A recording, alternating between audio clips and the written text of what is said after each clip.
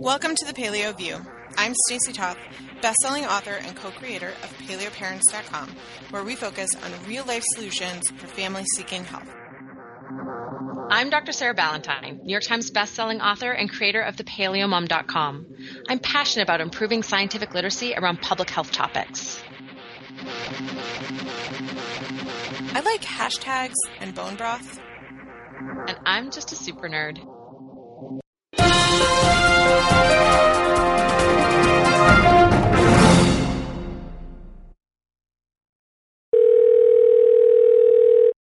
And this week on the Paleo View, we have guest Stevie Nicks.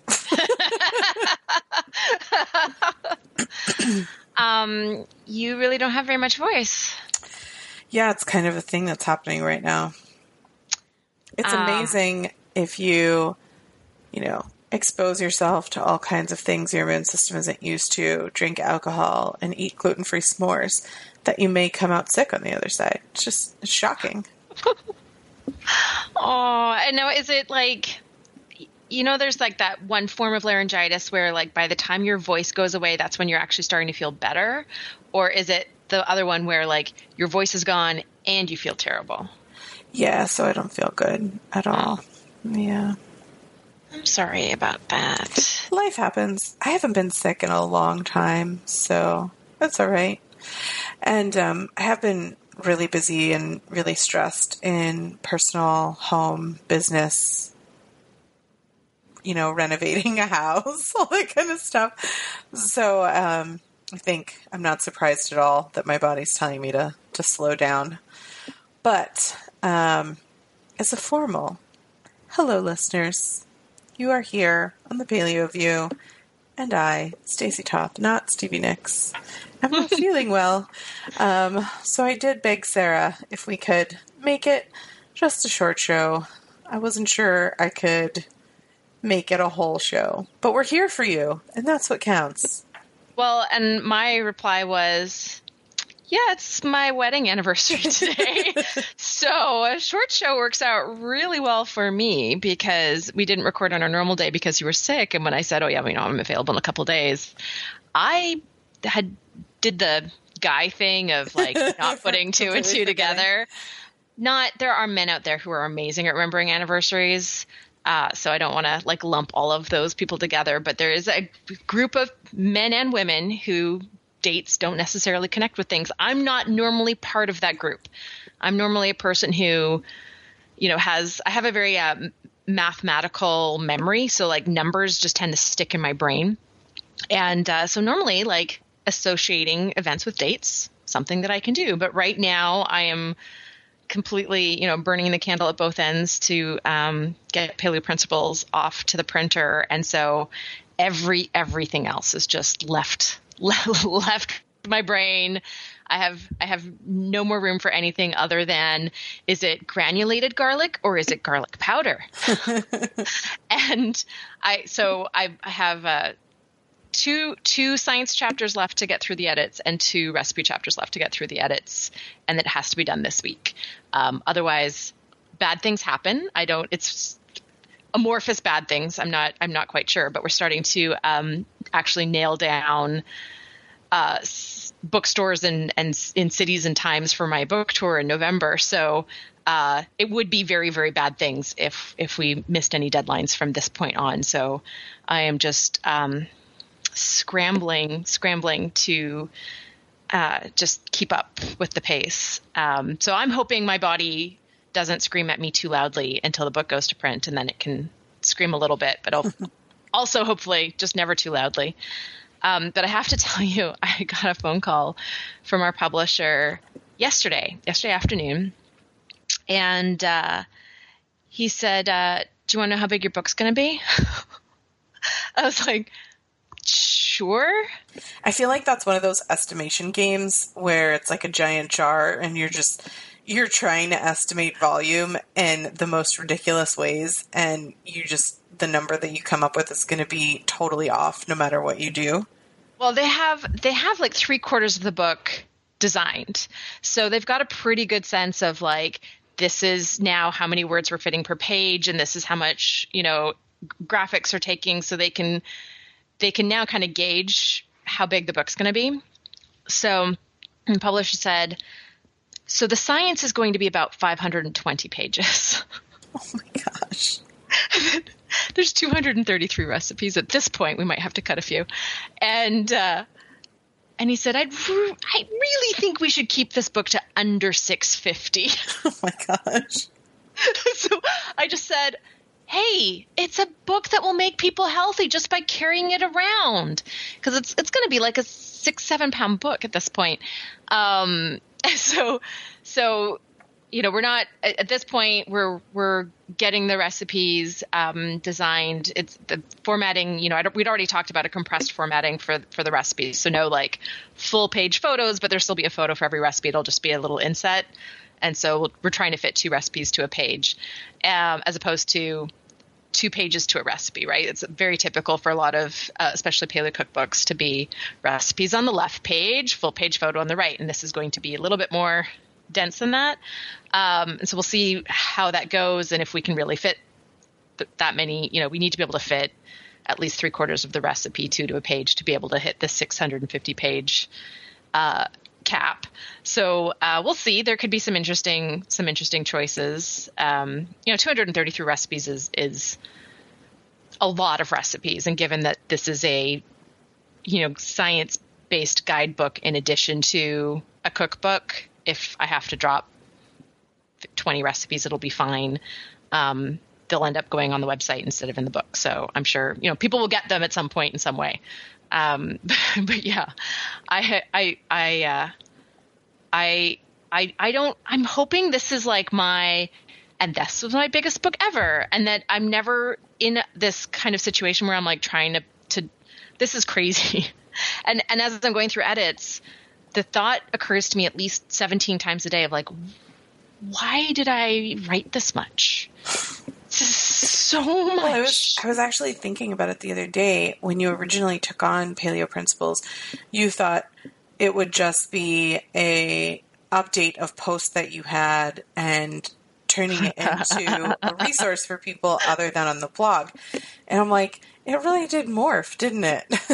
Yeah, it did. So, it started with like, take all of the basic tenets of paleo posts that are on the website and craft them into a narrative and update them, right? Like, but really like take my sort of signature science-based approach to all of the various facets of paleo and take the time to explain the science and just, cover the gamut of paleo. And it's become,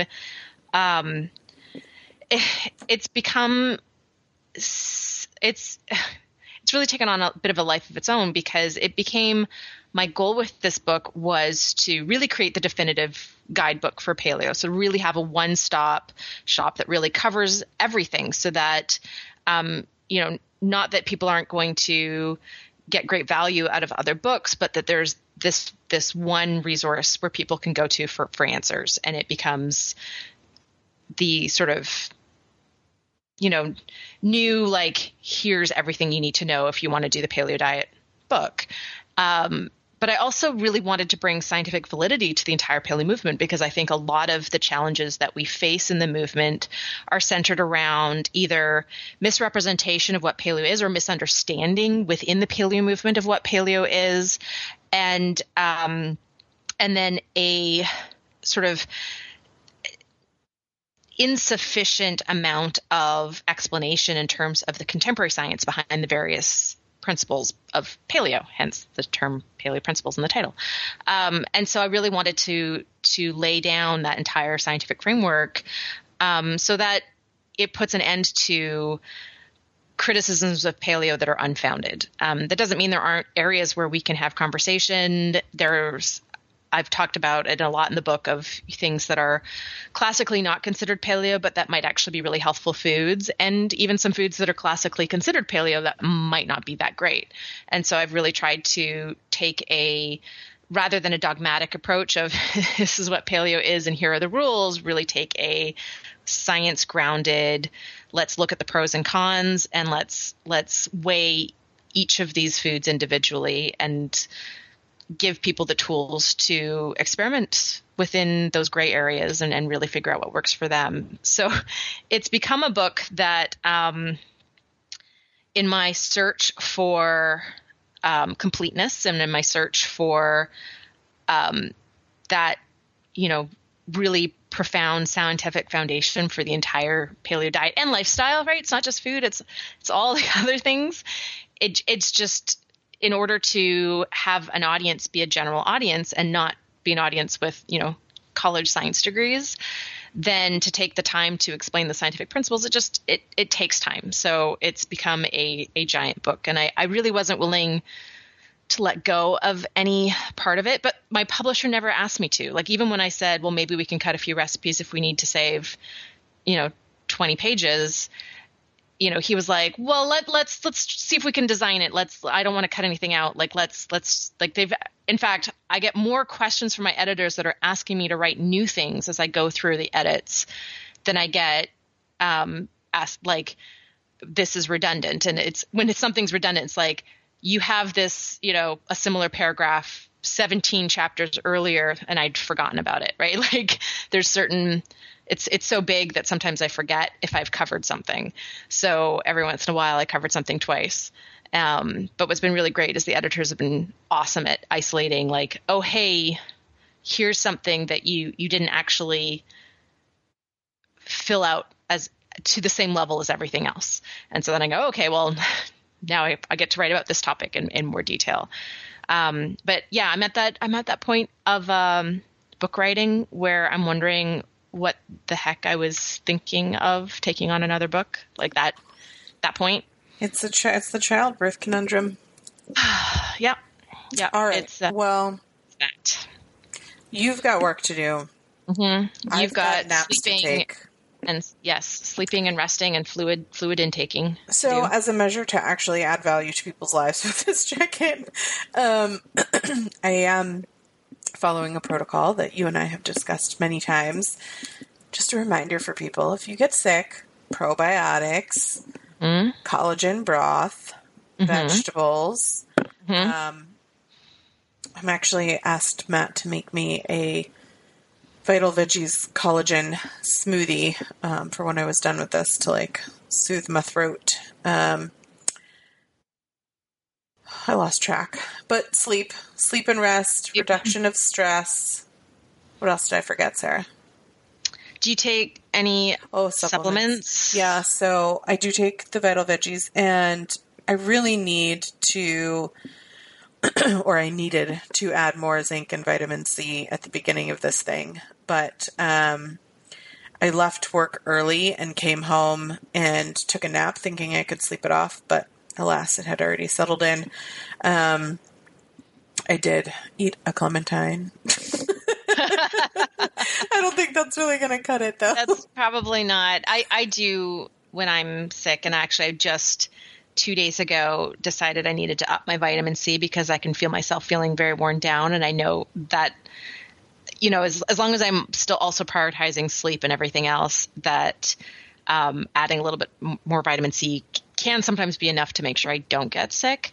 It's not always, right? It's not foolproof, but that's one of the things that I always add when I get under the weather is or if I feel like I'm playing with fire in terms of getting ill, vitamin C is definitely one that I add. We tend to burn through vitamin C when we're stressed, and of course it's when I'm stressed is when I'm vulnerable to infection. So it always goes hand in hand. And most of us, even when we're eating lots of fruits and vegetables, it's actually pretty easy to not get enough vitamin C. You kind of think of it as such an easy thing to get because it's in all plant foods and it's, water soluble. And you just sort of think like, oh, I'm getting tons of vitamin C. I put lemon juice in my water or whatever it is. And really, like, if you look at statistics, vitamin C is still one that even within the paleo community, it's not as bad as, I think average Americans, it's something like 60% don't get enough vitamin C. In paleo community, we're obviously doing better than that, but you can still end up deficient. So that's a big one for me when I'm sick or trying to not get sick.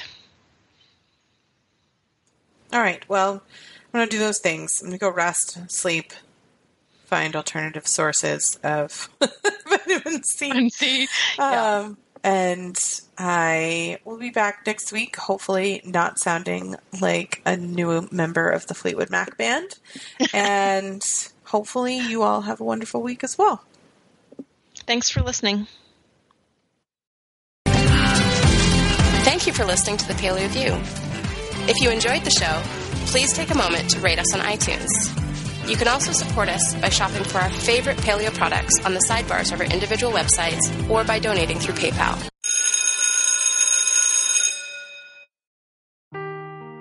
Seeking the truth never gets old. Introducing June's Journey, the free-to-play mobile game that will immerse you in a thrilling murder mystery. Join June Parker as she uncovers hidden objects and clues to solve her sister's death in a beautifully illustrated world set in the Roaring '20s. With new chapters added every week, the excitement never ends. Download June's Journey now on your Android or iOS device or play on PC through Facebook Games.